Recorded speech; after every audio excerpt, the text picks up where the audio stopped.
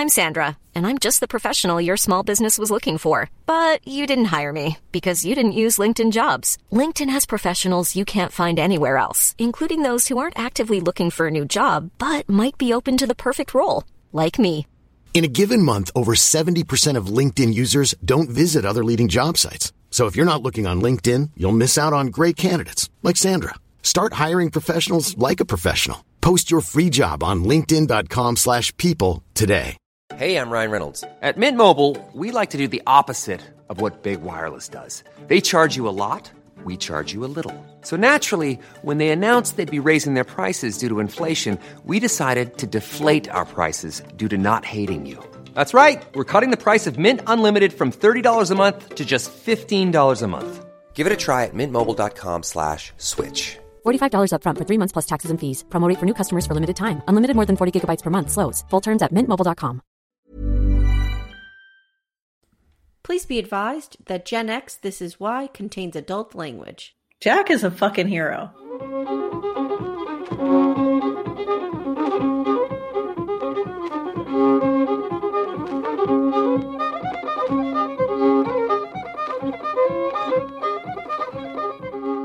Hi, and welcome to Gen X This Is Why, the podcast where we re-examine the sometimes bizarre and often scarring media from our shared childhood. My name is Amy, and I'm a proud Gen Xer born in 1977. And I'm her sister Jenny, born in 1974. Today we continue our look at Walnut Grove with Little House on the Prairie, Season 3, Episode 4, Little Girl Lost. Jen? The description reads, frustrated that Carrie has insisted on tagging along for a school assignment, Mary and Laura fail to keep a close eye on her. They live to regret this when the little girl wanders off and falls into an underground mine shaft. Spoiler alert. Jen, what'd you think of this one? I think season 3's been way better. I liked it a lot. Yeah, like they've really amped things up in season 3. It's very dramatic. I texted Jenny about 4 minutes into the episode, and I'm like, wow, this takes a dramatic turn. Like, so far, I feel like in every episode, someone's been crying or passed out unconscious in the first 5 minutes of the episode.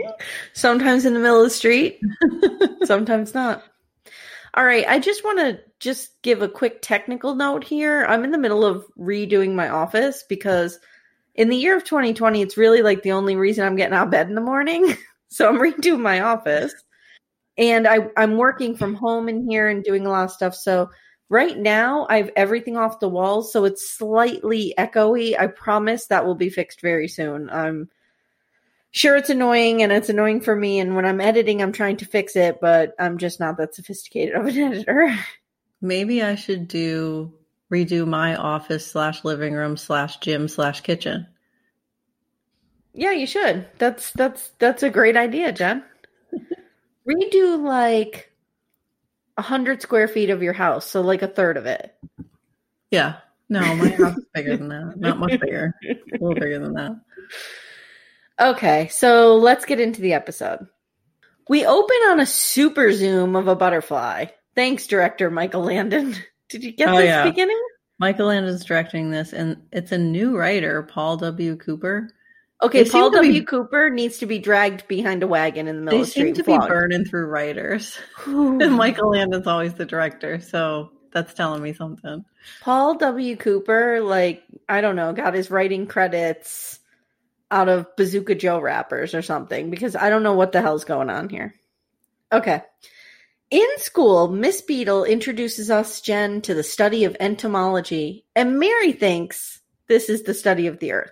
Right. She thinks did she think it was geology? She thought it was geology. She thought children were hatched in eggs. Yeah, she's not good in science. She studies a lot, but knows nothing. Yeah. All right. Miss Beadle wants them to start looking for insects, and then, to my chagrin, she launches into a passionate defense of bees. Did you get She this? really does. And they're asking all kinds of super, really basic questions. And then I realized, this is a time when people had to learn shit from school. That's right. They didn't even have a lot of books, really. Well, they just had to learn stuff from school. I have a note on that. First, let me finish my bee rant here. Okay. She attributes motive to the bees. Like, oh, they're attacking you because they're trying to do this. And I'm like, bees don't need a motive to come at me. They're trying to protect the queen. That is an instinct, not a motive. They just come at me. Okay, whatever. How am I hurting their queen on my front porch? There was a specific thing that I think Willie was talking about.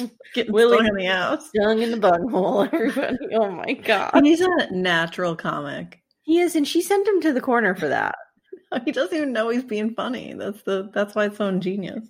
Beetle introduces them to pollination, and I wrote, Jane, to your point, no one is writing any of this shit down. Even though it's all new material and it's all new vocabulary. Yeah, no one's writing a thing down. And it's like complex. Like she gets into the parts of the grasshopper. And like I remember, we had crazy books that we would be like, there'd be diagrams and pictures and like you could read from them. And we had encyclopedias and it was still hard to learn all this stuff. And they have none of that. Right. And they're not even writing it down on their little slates. Nothing. So writing down on a slate. What's that going to do? Actually, there's an educational theory behind that. When you write things down, you remember them. No, I know. And that's why I write copious notes all the time for everything. But notes, I guess like you just write it on the slate and then it disappears. You can never go back to it. So when I call you and I'm rambling on about something, are you taking copious notes? No, because I don't care about that. So wait, let's talk about they live in a world where their knowledge of the world is completely dependent on their memory. More or less, yeah. I would be fucked. You would be. Although I think people then just had less mental stimulus. Like maybe they were more focused. They must have been. Maybe. Like we're just so bombarded with information now. It's like we could never keep all of it in our head. Did I tell you the other day that I felt something on my head and I went like this? Guys, you can't see me, but I'm like brushing my little bit of hair that I have. I went like this and I pulled out a spider. Oh my God. Ew, gross. What is happening to me? 2020. Okay, and then I wrote, Miss Beetle also unjustly punishes Willie. That is not necessary. Because she thinks he's being an asshole, but he's just like naturally funny. Like he doesn't even have to try. The dude is telling a story about his trauma. How he went to the outhouse in the middle of the day and was stung by a bee. But it's all his brilliant delivery. Because she said something about their behinds or something. Yeah, and he goes, that's where the bee stung me in the outhouse. Okay, so this may have been a funny, light part. Get ready for this shit to turn dark real fast. It just takes a turn. There is no transition. Nope. There is no... It's just, boom, turn on dime. Okay, here we go. At Hanson's, some drifter wanders in and begs Hanson for a job. His name is Mr. Loudy. I just have, who's this scrub? I call him a drunk drifter the entire time. Mr. Loudy is his name. I'm going to go back and forth between drifter and Loudy, but that's what I'm talking about. He swears he has changed and that he has sobered up. So clearly there's a backstory. We're dropped into the middle. This feels very Bunny-ish. Like we're dropped into the middle of like something that has happened that everyone seems to know except us. It's like a Wolfman situation. Hanson sends the guy packing. And also I would like to note this scene really triggered my husband Timmy because Charles is working that table saw, and really almost cut his hand off. No safety guards. Yeah, we watched the scene twice. Timmy's like, he really almost cut his hand off. Which, I wonder if Michael Landon insisted like that be real, and then he'd be all manly and try to do this on the set. I wonder, I mean, it has to be somewhat real, right? We see it with our eyes. Cutting the wood. We see it with our eyes. Then again, 2020, even if we see it with our eyes, is it real? No. So the drifter then assaults Hanson. And it's revealed they know each other from 20 years ago. The dude grabs Hanson and yells, I'm just going to verbatim this. It's because she married me, isn't it? Isn't it? And Hanson replies, no, it's because you killed her. Jen? Super dramatic. Like, okay, where did this come from? Whoa. Wait, it gets better, okay? Now, this is the same guy who just said, I've changed, I'm sober. I want a job because I'm sober. The drifter dude shakes a bottle of alcohol in Hanson's face and gets his revenge by destroying his own sobriety. Well, I think he was drinking all along. He's just like, oh, some things never change. It's like, I'll show you. I'm still a drunk. Like, what is?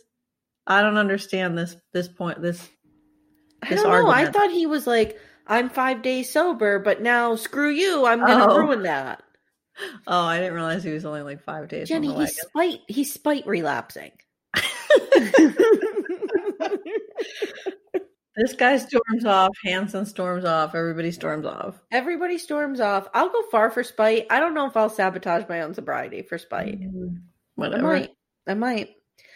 So then I wrote, this was supposed to be an episode about entomology and butterflies. Well, and I saw Pa in the background watching this. I'm like, how's Pa going to fix this? Because you know he's going to try. So, of course, Charles has witnessed this. Jenny, if you saw your boss at insert tech company name here crying after this dramatic Wait, I got a picture of this dramatic episode, would you approach them? Nope. No. I just give them their space and time to get over whatever they had to get over. Read the room, Charles. Yeah, when you storm into a private place and close a door, that usually means you don't want to talk to anyone. After you've had a super vulnerable conversation in front of everybody. Yep. Yeah. Charles goes right in there and asks Hanson if he's okay. And Hanson is crying. And here's the story we get. You ready? I'm ready. This drifter used to work with the railroad as a construction engineer. Good money, good job. Then Hanson says she was beautiful. Charles apparently knows about this already. Charles knows this story. He's in Monaco Grove 3 years, so he didn't live there when this happened. So this is town lore, apparently. I mean, yeah. Charles says it was an accident and not the drifter's fault, but Hanson disagrees. He saved himself and his little girl, but he left her in the house to die. His Ellen. I don't know if that's supposed to mean anything to us. It's not a clear story. Hanson then remembers this incredible display of vulnerability is not appropriate in the workplace and reminds Charles to get back to work. Like, Charles just snaps back into it. Or Hanson just snaps out of it and is like, get back to work. It sounds like there was some kind of love triangle, or that there was some kind of like this chick left Hanson for this dude or something like that. There was some kind of love triangle. You didn't think it was his daughter? No. What? I thought it was Hanson's daughter. No, dumbass. No, because he says she married you. He didn't say, is it because she married me over you? Yeah, that's totally yes. They're like the same age too.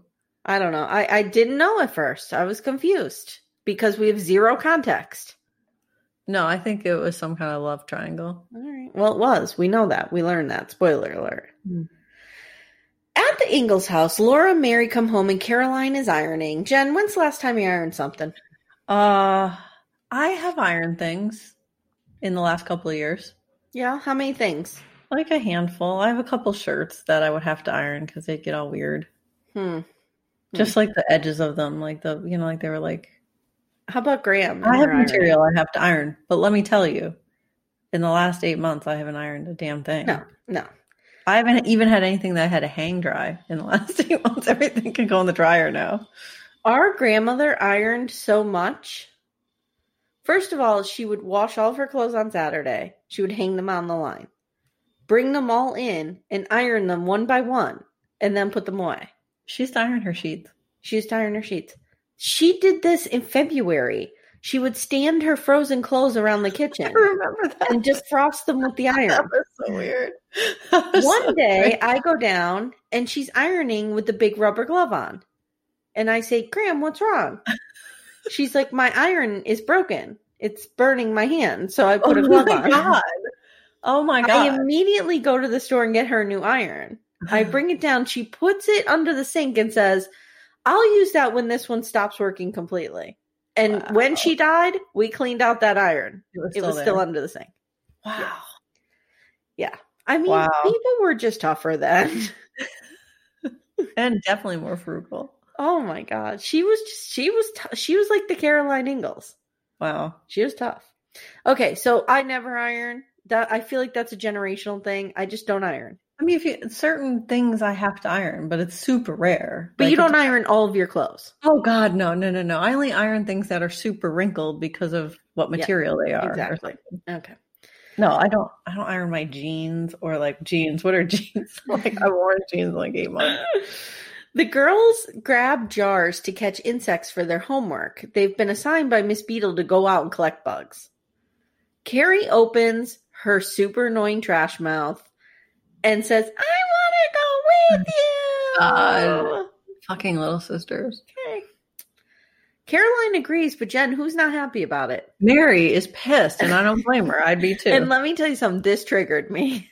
Because as a little sister, you are just a burden all the time to your big sister. Yep. Like, because you just want to go, but you're a burden.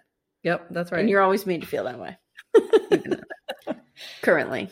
Okay. And as an older sister, you can never have any fun because your little sister always ruins it. Right, of course. Caroline walks into town and she runs into Miss Beadle, and I don't even know why this scene exists, but it exists. She's like, oh, my girls are so excited to go catch insects, so they're gone. And then Willie shows her the insect collection that he got from England. I love how Willie solved this. Like, he solved the problem. Yep. He found, like, what do you call that? Like, almost like a taxidermist. Yeah, it's like a taxidermied butterflies. Yeah. And he's like, I got these. These came from my store, so they're mine. So I got them. Miss Beadle's like, no, not going to work, Willie. I'll see you at school tomorrow. You have to get them yourself, and everyone's going far away to get these. And he looks on the back, and he goes, these were made in England, so they're from England. So they're somebody from far away. He's great. He's going places. He's great. Willie's going to own this fucking town. He's like, I'm done with this assignment. Yep. In a field somewhere, Laura and Mary are working hard catching bugs. Oh, God, give me the strength to get through this next part. Well, wait, I have a question, Aim. Can Okay. you just give your kids some cheesecloth and wire and let them go wild? No.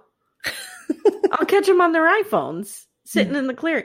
The butterfly nets will be on the ground next to them, and they'll be on their iPads or iPhones in the middle of the woods. If I got this cheesecloth, I'd be making fresh mozzarella with that Yeah, cow. I'm sure you would be. I'm sure you would be. Laura and Mary come back to the clearing where they had left Carrie with, as guardian of, the jars. That was a mistake. Guess what she did, Jen? What did she fucking do? She let all the bugs loose, and she was staring in a creepy way, like she was at going a to eat it. grasshopper. And I'm like, Carrie is not okay. Like, there's something wrong with her. She is not okay. I wrote she's eating a bug and acting like a weirdo. Something's not right. She's in some kind of. There's 2 people in this episode who are in some kind of trance. Yeah. She's one of them. Yep.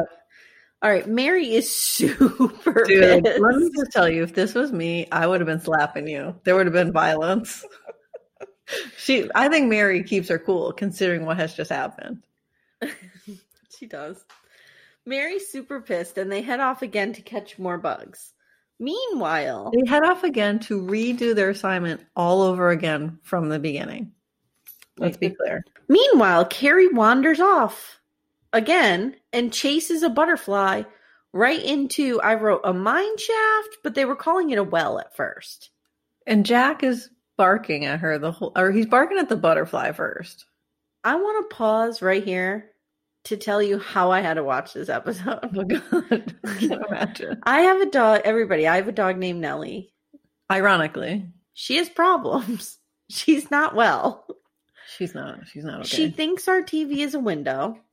And when she sees animals, dogs, babies, creatures, she goes bananas. And like, she's a big dog. So like when she goes bananas, it's intense. So whenever she hears the music for Little House on the Prairie, she starts barking. She's triggered by the music? Yes.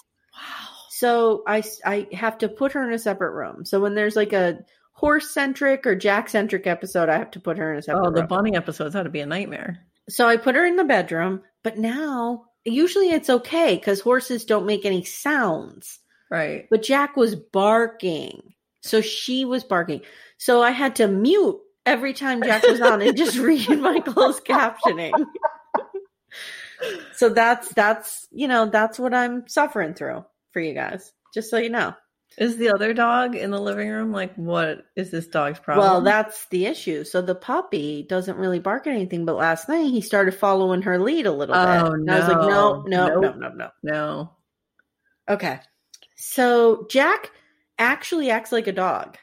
And he pulls a lassie and he barks, runs and gets help. Timmy stuck in the well. Yeah. He pulls a Lassie. Yep. Meanwhile, in town, Caroline heads to see Paul at work to get a ride home. She tries to say hi to Hanson, and he completely ignores her. And was he limping? He was limping. I don't know, but he just ignores her. Like, I could see if he was just like, oh, hey, what's up? And she was like, oh, he's moody. Like, that's how I would have written it. Like, what's wrong with Hanson? He doesn't seem like himself. But he just walks right past her. It was super weird. Charles says, Wendell Loudy came by today. Nothing is ever going to change between those two. Really, Charles? Why don't you elaborate? Because we have no fucking idea what you're talking about. Back at the field, Jack starts barking like crazy again, and Laura decides something isn't right because she's the empath, she's the smart one. She realizes something's happening. And Mary's like, Jack always acts like this, like he's an idiot. They both head off to follow Jack. Okay, cut back to Charles and Caroline heading home on the wagon when what did they come across, Jen? That dude laying on the side of the road.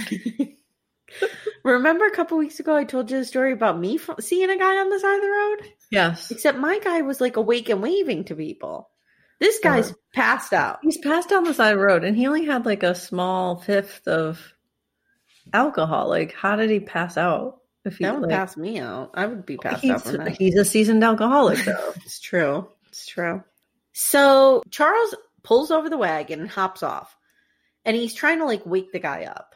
And the dude reveals that after the accident, we still don't know what kind of accident. I'm assuming fire, house fire? I'm thinking some kind of fire or some shit. Jen, he started drinking, and Hanson, the string puller, had his kids taken away from him. His kid taken away from him. That's why I think it's not his daughter. Well, that's when I was like, oh, wait, that would have been Hanson's granddaughter. Yeah, and he probably would have taken them. Charles tries to bring this dude home for supper because why not? Why not? Why not? You have 3 young daughters. Why not bring home a crazy drunk? I mean, he doesn't seem crazy, but he's mean and he's yelling at Charles. He's mean. Like, I feel like fuck you, dude. No. Yeah. All right. Then in an unnatural turn of tone and mood, the dude says his own daughter is a grown woman now and has written to him and she's coming to see him. Like he just flips on a dime. Yep. Yeah. It's totally fine now. He can't have her seeing him like this. He needs clean clothes and a job. And Charles says, it's no use looking good on the outside and rotting away on the inside. Yeah, okay. Get that? Then he brings him home. And I wrote right here, prediction. This drifter is going to save Carrie. Charles going to give him an Oprah Dr. Phil makeover. That's what it sounded like when he said, you can't be. I need new clothes. The outside and not the inside. Yep. Meanwhile, Mary and Laura see Carrie has fallen down the well, and they run in a panic to get Pa. Well, Jack leads them to the well and barks at the well. Jack does a good job, Jenny. Can you give him some compliments here? Jack goes into hero mode. He does. Jack flew into hero mode when Kelly ran into the well. Speaking of hero mode, Laura comes across Ma, Pa, and the weirdo drifter on the main road. And Pa tells her, get in and take them to the hole. And I wrote, da-da-dum, it's hero mode. In the wagon. Charles drives that wagon. In the wagon. With the same carelessness we drove our parents' cars on dirt roads when we were 17 and 18. Oh. Like, you know when you used to go down dirt road in Mom and Dad's car? You didn't give a fuck. You drove 40. Well, and I said that Laura gets in the back and she's got a stranger to chat up. She'll be happy. And he like pulls her into the wagon. Oh, God. Anyway, zero caution. Charles is flying across like hilly terrain, rocks. Like he doesn't give a fuck if those people bounce out of the back of the wagon. Right. They just leave Jack on the roadside, by the way. Oh, that's right. He got screwed on a ride again. Yeah. He's like, I fucking helped you, assholes. Because Jack was with Laura. They would have never known what happened if it wasn't for Jack. No, never. They would have not even known what happened to her. They probably would have been searching the woods. Jack is a fucking hero. Whoa. This stranger's like, I didn't sign up for this shit. I'm a drunk. Now you're bouncing me all over the place, taking me to save your kid. Okay. At the hole, they scream for Carrie. And suddenly this kid, who was semi-articulate before, can barely utter, Mama. Mama! She's 2.5 years old again. Like suddenly she's 8 months old. Charles tells Loudy to lower him down, and you expect us to believe that he lowers Charles completely down. I know. You know how hard that would be? Do you know how hard that would be? All right. Anyway, Charles can't reach. He comes back up and runs to grab a shovel. Loudy chases him and tells him, look, I'm an engineer, dude. Digging won't help because Carrie will get buried. And then Loudy time travels to 1986, watches the team of engineers save baby Jessica, then goes back to Walnut Grove with the exact same plan because that is how they save her. I said they're going to baby Jessica this shit. Yep. They set the same plan. They dug a hole 6 feet away, then they're going to go under her and dig over. So Loudy happens to be an engineer, knows his shit. He sends Charles into town for supplies. Oh, wait, Jen, and a bottle of hooch. Okay, so I was like, he probably, to be fair, if he's a raging alcoholic, he probably just needs it to not go into withdrawal symptoms. Yeah. He needs to even out. Right. In town, Charles' bestie, Edwards, is at Olson's. That's convenient because that's where Charles goes. Nels gives Charles all of the supplies he needs. And Mr. Edwards must be like, I have to save your fucking kid again? Again, like, another kid. My kids, I have 3 of them. They're fine. They're sitting in a tree reading poetry. Like, I have to give to Edwards here. He is ride or die. They had to save...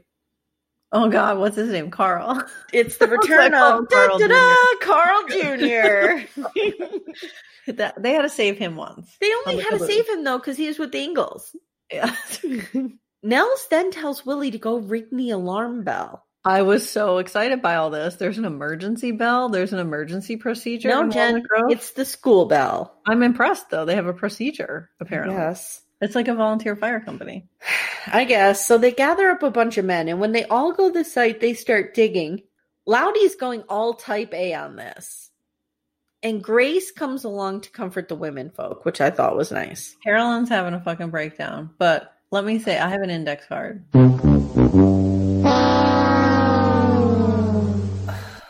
On what? So I want to paint a picture of how horrifying this experience can be, just so that you get an idea of why Carolyn's freaking out so bad.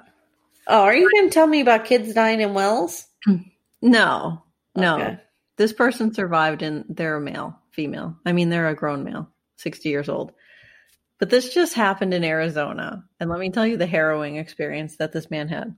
So in October of 2018, an Arizona man, John Waldle, had to be rescued after he fell down a 100-foot mine shaft while he was searching for gold. Oh, boy. Reverend Alden would have a lot to say about that. He would shame him immediately. Yeah. So he was on rigging to actually like lower into the mine. Yeah. And the rigging device broke. And so he was down 50 feet. The device breaks. He drops another 50 feet in a free fall. 50 feet's high. That's a lot. So he drops another 50 feet, break, and he hears his leg break. Oh. On his way down, he was trying to slow his fall by grabbing onto the rope, and he ripped all the skin off his hands because he was falling so fast. So wait, do we need any other kind of trigger warnings here besides ooziness and goriness? So his leg is broken, the skin's off his hands, and he had to make a splint out of a stick to to support his leg because he started bleeding and stuff. Crazy. So while he's trying to figure out how he's going to get out of here, and this is a dude that does these types of things. He's an outdoorsy person. So and he's he's struggling with this. So he's trying to figure out what to do. He sees a rattlesnake slither down the side of the well or the side of the mine and had to beat it to death with a stick. Let me repeat that. Wow. He beat a snake to death with a stick. A rattlesnake. A rattlesnake's impressive. In all fairness, I beat a snake to death with a broom in my laundry room once. What was it, though? But it was a little... black snake? Yeah. A rattlesnake is fierce. And I feel bad that I did it. I was just in full-blown panic mode. Well, you probably beat a snake that wouldn't bite you and was not poisonous. No, I should have just picked him up and took him outside. I'm sorry, snake. This guy doesn't have this option. So he's in survival mode. So he's beating the the snake to death with a stick. Over the next 2 days, because he's stuck in there for 2 days, as he becomes increasingly dehydrated and starts to hallucinate, he's faced with 2 more rattlesnakes and has to kill them with a stick. Jesus Christ. He said he's going to go back there, though, with someone else because he saw gold while he was down there. At what point are you just like, take me? Just take me. He survived. Let the rattlesnakes take me. He's got a good story now, but could you imagine? So this is what could be happening in Carolyn's mind as she loses her shit. Well, Carrie almost ate a bug. So I don't know if she would know what to do if a rattlesnake came at her. She'd probably hug it. She was a kid. She'd get bit by it. There's no question. Okay. They lower a pipe, Jenny, down to talk to Carrie. But Caroline is in some weird haze and doesn't respond to anything. Well, that's not why they lower the pipe down. They lower the pipe down to put give her air. Yeah. But like 10 people are like, Caroline, Caroline, Caroline. Like, I get it, but you don't need that long shot of her for like 7 minutes. I'm not buying what they're doing with Carolyn's character here. She would not break down like this. No, she wouldn't. She would not. She wouldn't. I don't believe it. She'd be amazing. Mm-hmm. Finally, she snaps out of it and she makes contact with Carrie. Like she hears her crying or something. Which, again, same thing with baby Jessica. Like, this is so weird. It's so weird because this was before baby Jessica. Yes. This was 1977. Yes. Oh, the best year ever. Oh, God. Hanson and Doc Baker show up, Jen. Yep. Were you happy to see your boy Doc Baker? Thank God Doc Baker's there. So, someone's in crisis and he's just rolling around to the site. Like, they could have pulled her up an hour ago. Where was he? God. There's some tension between Loudy and Hanson, Drifter and Hanson. Hanson takes over. He just takes over. Because Loudy was running this job site. Like, he was doing a good job. He was. So Hanson just takes over and Loudy just walks away to go drink. And I wrote, he just leaves the job site? Yeah, Hanson took his post. I guess so. All right. It's now night and we have the return of Carl's Jr. Of Carl's Jr. I've just embraced it now and I call him Carl's Jr. Mary and Carl's Jr. are sitting around feeling guilty. Another scene of Mary and Carl's Jr. feeling guilty and trying to decide who's to blame. They should not be friends because they just go through this guilt spiral together. And I just have, Mary, this is your fault. As the older sister, you're in charge by default, so it's always your fault. Yeah, I agree. Even if Laura did it, technically you were in charge of this group. I agree. The team is tired, Jen. The men are getting weary. They haven't heard Carrie's voice in over 2 hours. Caroline, mid-breakdown. Like I just don't buy this. This is so bad. This is not written in accordance with her character at all. Charles pulls her over. He's like, come here with me. Let's go sit down. And who shows up, Jen? Public enemy number 1. Oh, Rev Alden. Mm-hmm. Reverend Alden. And she starts like being hysterical at him. And it looked like they were going to embrace and kiss for a minute. It was really weird. It was weird. Then Caroline runs into Miss Beadle and pulls a Harriet. Starts freaking out on Miss Beadle. She starts yelling at Miss Beadle. It's her fault for signing this. And I'm like, she didn't sign this to Carrie. She didn't tell you to let your little kid go. So then Caroline does come back around to blaming herself. You know what I mean? Like, oh, I shouldn't let her go. And then I wrote, we haven't seen Caroline this sweaty since she almost cut off her leg. Well, and I have to say that I just wrote down that teachers take all the shit. Even then, they take all the shit all the time. You don't have to get me going on my passionate defense of teachers. Although this teacher defends bees. So I don't know if I can defend her. I also wrote down, thank God we have bulldozers and backhoes. A sentence I never thought I would say. And I would like to say, once again, Reverend Alden, useless. Good job, dude. Good job. Useless. Great job there. Mm-hmm. Yep. Suddenly in the background, we hear Doc Baker's voice. And he screams, I've broken through. You know Jenny? what else we keep hearing in the background, though? What? We keep hearing Hanson yell, I need 2 fresh men in the hole. We're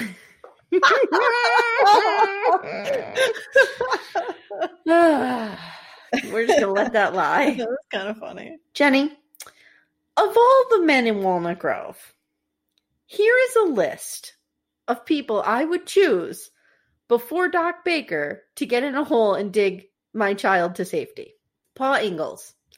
Sober Mr. Edwards. Drunk Mr. Edwards. Nels. Hanson, the drifter drunk. Willie. Dumbledore the blacksmith. Caroline, who's stronger than any man there. Laura. The Ben Franklin wannabe. Carl's Jr. John Jr. Johnny Cash the criminal. Johnny Johnson with or without shoes. Sprig. The dickhead neighbor with the cow. Jack. And even Reverend Alden. Then, if all those men were unavailable, I might put Doc Baker in that hole. Well, the thing is, he's the only doctor in town. You cannot have anything happen to him. He should not be in that hole. He should be sitting up there waiting in case someone gets hurt. That's his job. Do you think anyone in town can't pick up the slack of diagnosing a broken leg? That's true. By looking at it? That's true. Anyone can do that. Carolyn's better qualified. Right. Caroline just reads the Bible to understand what to do with medical procedures. How could that go wrong? How could that go wrong? Old Testament only. Doc Baker can't find anything. It's dark down here. Get him out of the hole, Hanson. Get him out of the hole. Put 2 fresh men down the hole, not Doc Baker. He's screaming for more rope, another lantern, and he says Carrie must have slipped further down. Everyone is sweating and panting. And Carolyn looks at Charles with this look of, fix this. She does. She really does. Totally. And I'm not going to lie. His response look, hot. Okay. Because his response look was like, I'm on it. All right. So we have this long silence, and then Caroline gets up and walks over to the air pumper. What is that thing called? We used to have one for the fire. A bellows. It's a bellows. Bellows. It's because moms don't quit. Right. She stood up and that set the tone. Everybody's like, you're right. We're getting back up. We're doing this shit. So she's not giving up. So Hanson then whips the men back into shape. Let's go. Tone shift. With this tone shift, we see Loudy again. Now he's reading the letter from his daughter, and he decides, Jen, back on the wagon, throwing away his booze. Yep. He's not drinking anymore. So when he does, he spots a piece of coal. Oh, thank God we have all these floodlights. Yeah, thank God. He realizes then that Carrie is in a mine shaft. And he tries to tell Hanson to stop digging. And Hanson's like, nope, you're just drunk. I could smell it on you. And he's like begging Hanson, like, you're going to get this little girl killed. Right, and maybe some other people. Yeah. Hanson's like, nope, doing it. And he also says if it's a mine, it's a vent for a mine. So it's where air comes out of the mine. That means there's an entrance to this mine somewhere. Right. Yep. So Carl's Jr. speaks up and says he knows there's a mine nearby. What was he doing in the mine, Jen? Lighting off? God knows. He is always up to trouble. God. He leads the men off to find it. Meanwhile, Hanson continues the dangerous operation that he was just told might kill a 4-year-old. Well, I said Nels is going to be out of stock for a decade. I know they have tons of shit out there. Oh, God. And he just gave it all to Charles for nothing. Yeah. So switch to Edwards, Charles, Drifter, and Carl's Jr. walking into a mine. The lighting is so bad I can't tell. Like you just can't see anything. You see them, that's accurate. Right. You see them coming across the screen with lanterns. It's actually kind of a cool. It actually shot. makes more sense than the floodlights that are around the job site. Yes. So they find the mine, and Loudy tells them he's paced off 1,200 yards. He's all given directions and measurements. And how does he fucking know anything? He's an engineer. How does he know? Well, first of all, what is there, 3 feet in a yard? Yeah. So not only is he counting his feet, but now he's like multiplying that by 3. Like, what are you doing, multiplying dude? by 3 is not hard. It's very hard. It's very difficult. They're 2,000 yards away. It's just over a mile. Jenny, did you notice that the mine was impeccable? Like, it was super clean. Yeah. Yeah. Super weird. This is a boarded up mine that's been there for decades. Yep.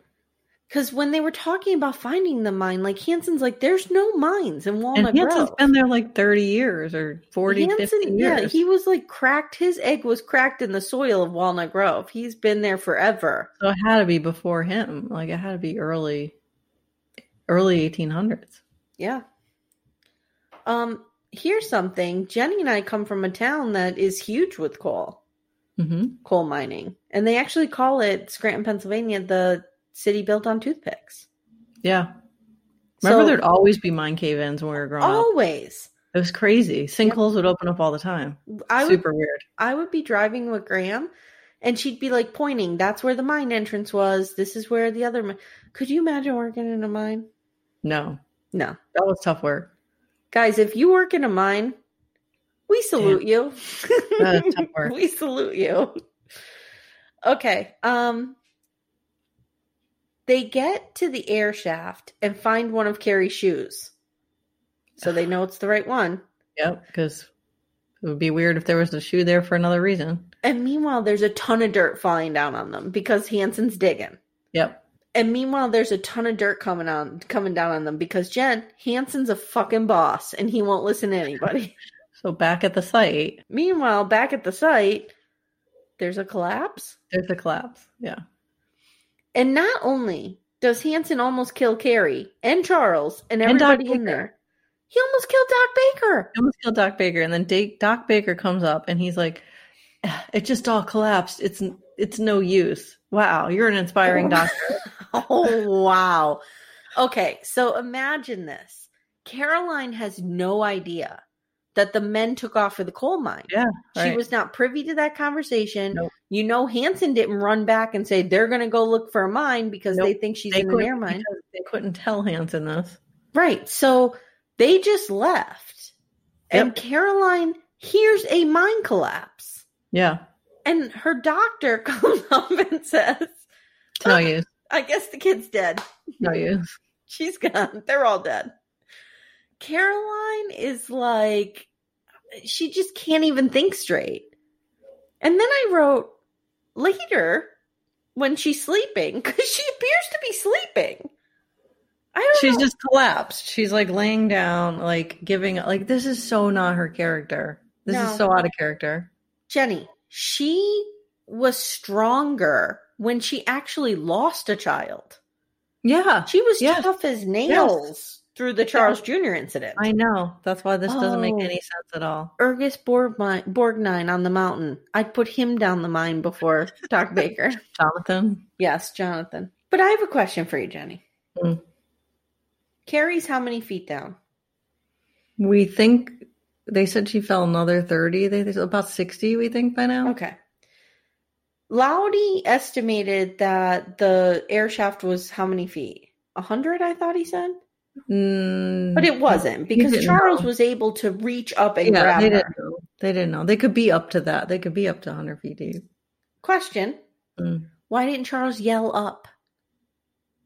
I don't know. Like, to assure everyone, I got her. Oh, you wouldn't have heard him. There's no way. They were you hearing could barely Carrie. hear her, but they had that pipe. That's why they could hear her. Because they had the little, like, because they were amplifying the sound through the pipe. They wouldn't have heard him. Put this on the list of feats to be accomplished. I will yell and make my voice carry over 100 yards. That's different. 100 feet. Different acoustics. You got to do it through dirt, basically. We can replicate this. We're gonna dig a 60-foot hole in your yard. We're gonna replicate this. All right. Tell Timmy we're gonna dig a 60-foot hole in his yard. See what he thinks. I'm gonna tell Timmy passively dig a 60-foot hole. Okay. So Caroline is, I don't know, sleeping, passed out. I don't know. And Charles emerges from the darkness. The scene was so ridiculous. With Carrie in tow. And now his hero squad. He has like a little mini hero He squad. does have a little squad behind him. And Charles Jr.'s in it now. I feel like he has a hero mentor. The dude. The dude did all this. The Charles dude did all this. Yes. So I wrote, at the end of the day, Jenny, of course Charles has to save this motherfucker. Right. And it's this big dramatic thing. Now Hanson has to walk over to Laudy and apologize because, I don't know, this forgives 20 years of bad blood? No, because Hanson would have killed everyone. Oh, that's true. And Laudy saved everyone. He also admits Laudy was right. It was because she married him. And when they're standing there next to each other, you can tell that Laudy was like the more attractive, strapping man. Yeah. And that's what it's about. Like Hanson's just jealous. Hanson's like kind of short compared to this dude. And he's like short and angry. And like, I guess around that time he wasn't as successful like he is now. Right.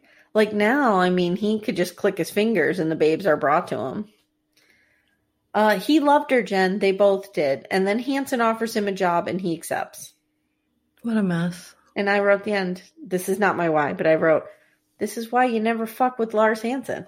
People will die. Because he's stupid was why they were going to die. He's going to do shit his way, and that's it. Okay. So it was quite dramatic. And I feel like it wasn't accurate that Carrie was completely unscathed. Like, she would have something broken or, like, something. She took quite a fall.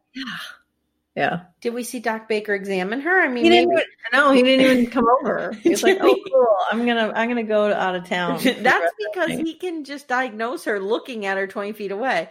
Oh, she's got broken arm. She might have a slightly cracked rib. She'll be all right. It's healing up nice. Or he'll pull an Edwards and just be like, I don't know. We'll see if she wakes up tomorrow. We'll see what happens. Full disclosure, I did that with the cat. Or with the dog. What happened to the dog? Our puppy got into Samantha's room and ate one of her ant traps. Oh, shit. And I was it was like those little raid ones. Oh, no. And I was kind of angry at Samantha, so I just kind of said to her, well, we'll see if the dog wakes up tomorrow. No pressure. Have a good night's sleep. It's like we're always on them about keeping their doors shut. You know what I mean? She left her door open. The dog got in there. He got the ant trap. So we just had to see. And guess what? He did wake up and he was okay. Because I secretly did Google it, make sure I didn't have to take him to the bed. Okay. So, Jenny, whose fault is this? So I want to say it's Carrie's fault for being 4, but you can't blame a 4-year-old for this. Mm-mm. So I'm going to say it's whoever closed that mine. Like, whoever closed up and boarded up that mine, whoever was responsible for that, whatever mining company it is, they are liable for this because that shit was not covered. They should have like made that a better. I'm blaming Carrie. She's an asshole.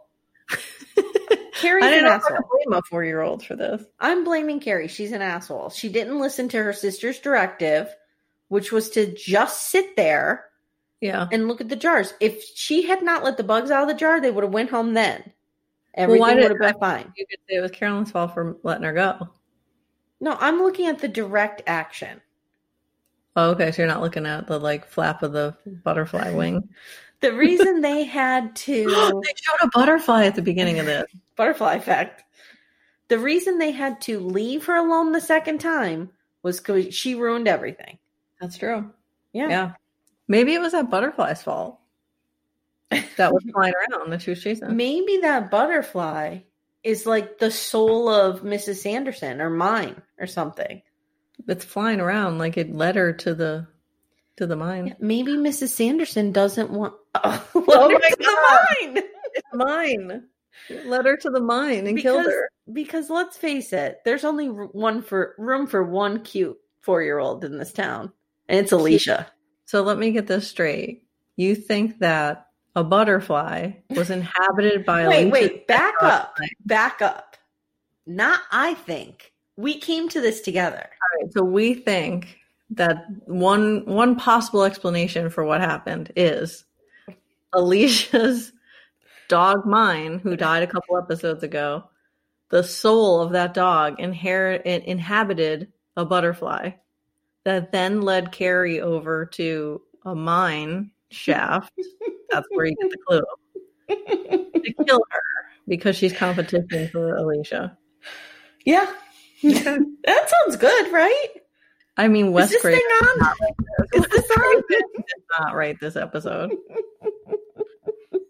Wow. I did not expect that. I did not expect that. That's where we're at. That's where we're at. I think it's a perfectly plausible explanation. Why not? Okay.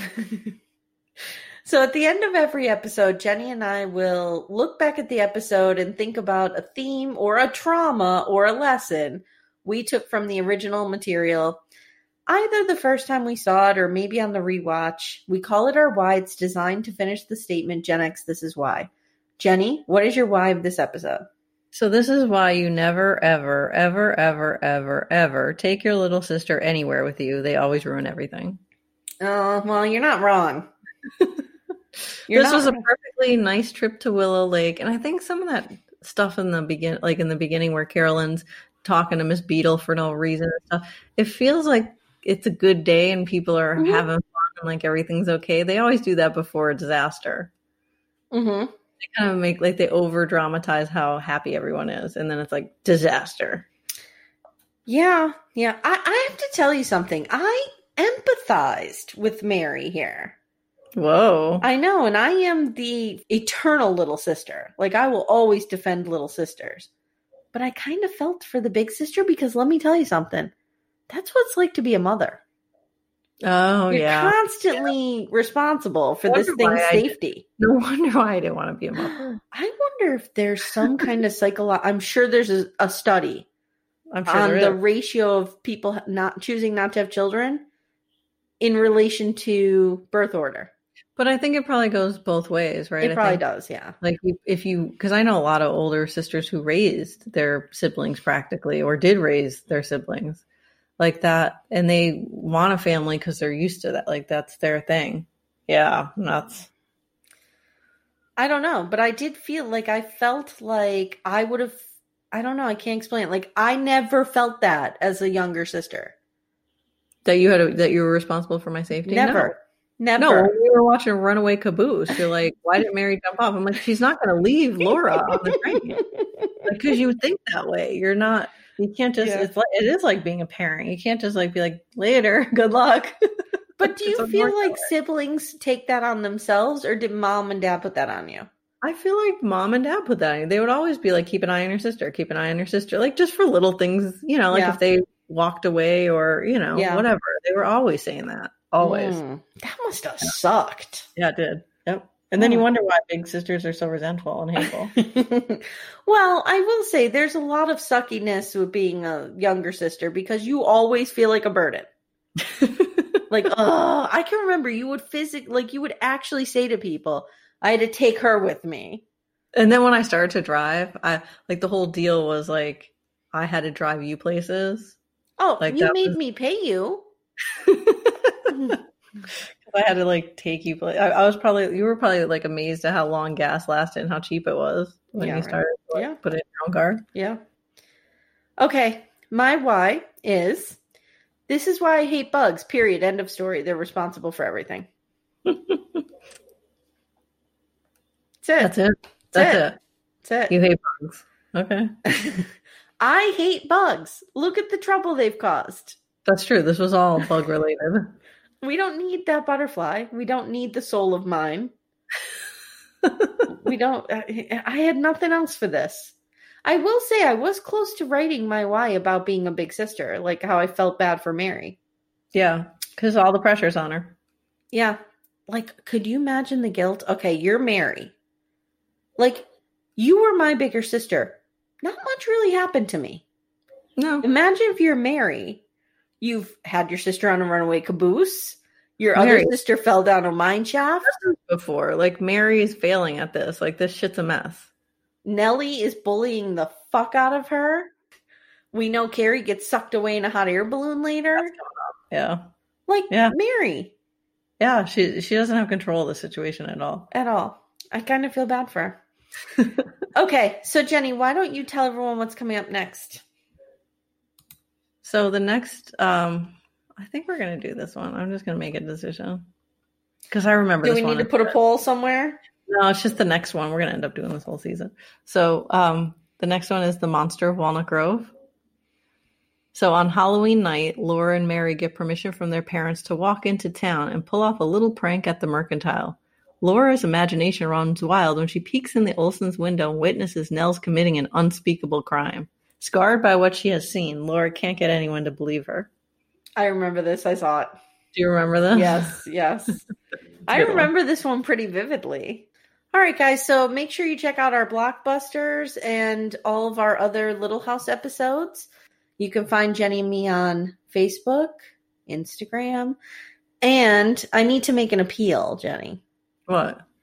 Please, if you enjoy what you're hearing, leave us a 5-star review on Apple iTunes. That helps us rise up in the search results. That's right. And very good. That's what we want. Right, Jenny? Did I figure that out properly? Yeah, good job. Don't ask me to multiply by 3.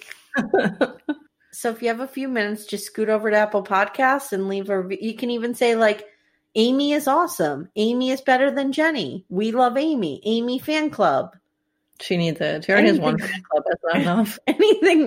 Anything you want to say. The 5 stars, like I said, helps us find new viewers and helps viewers find us. So it's a win-win for everybody, right, Jen? Like that literally happened. Like yes. Amy joined and said they found us on Apple iTunes. So if you could do that, we would really appreciate it. Thanks for listening, guys. We'll see you soon. Hi, everyone. Thanks for listening. If you enjoy what you hear, please consider leaving a 5-star review on Apple iTunes. Every review helps new listeners find us and helps us find new listeners.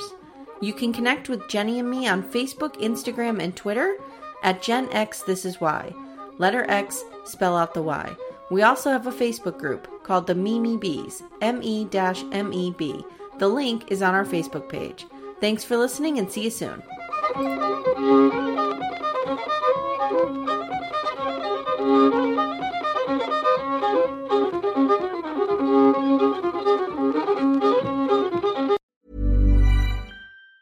Mom deserves the best, and there's no better place to shop for Mother's Day than Whole Foods Market. They're your destination for unbeatable savings, from premium gifts to show-stopping flowers and irresistible desserts. Start by saving 33% with Prime on all body care and candles. Then get a 15-stem bunch of tulips for just $9.99 each with Prime. Round out Mom's menu with festive rosé, irresistible berry chantilly cake, and more special treats. Come celebrate Mother's Day at Whole Foods Market. Hi, I'm Daniel, founder of Pretty Litter. Did you know cats tend to hide symptoms of sickness and pain? I learned this the hard way after losing my cat, Gingy. So I created Pretty Litter, a health monitoring litter that helps detect early signs of illness by changing colors, saving you money and potentially your cat's life. Pretty Litter is veterinarian developed, and it's the easiest way to keep tabs on your fur baby's health right at home. Go to prettylitter.com and use code ACAST for 20% off your first order and a free cat toy. Terms and conditions apply. See site for details. Planning for your next trip?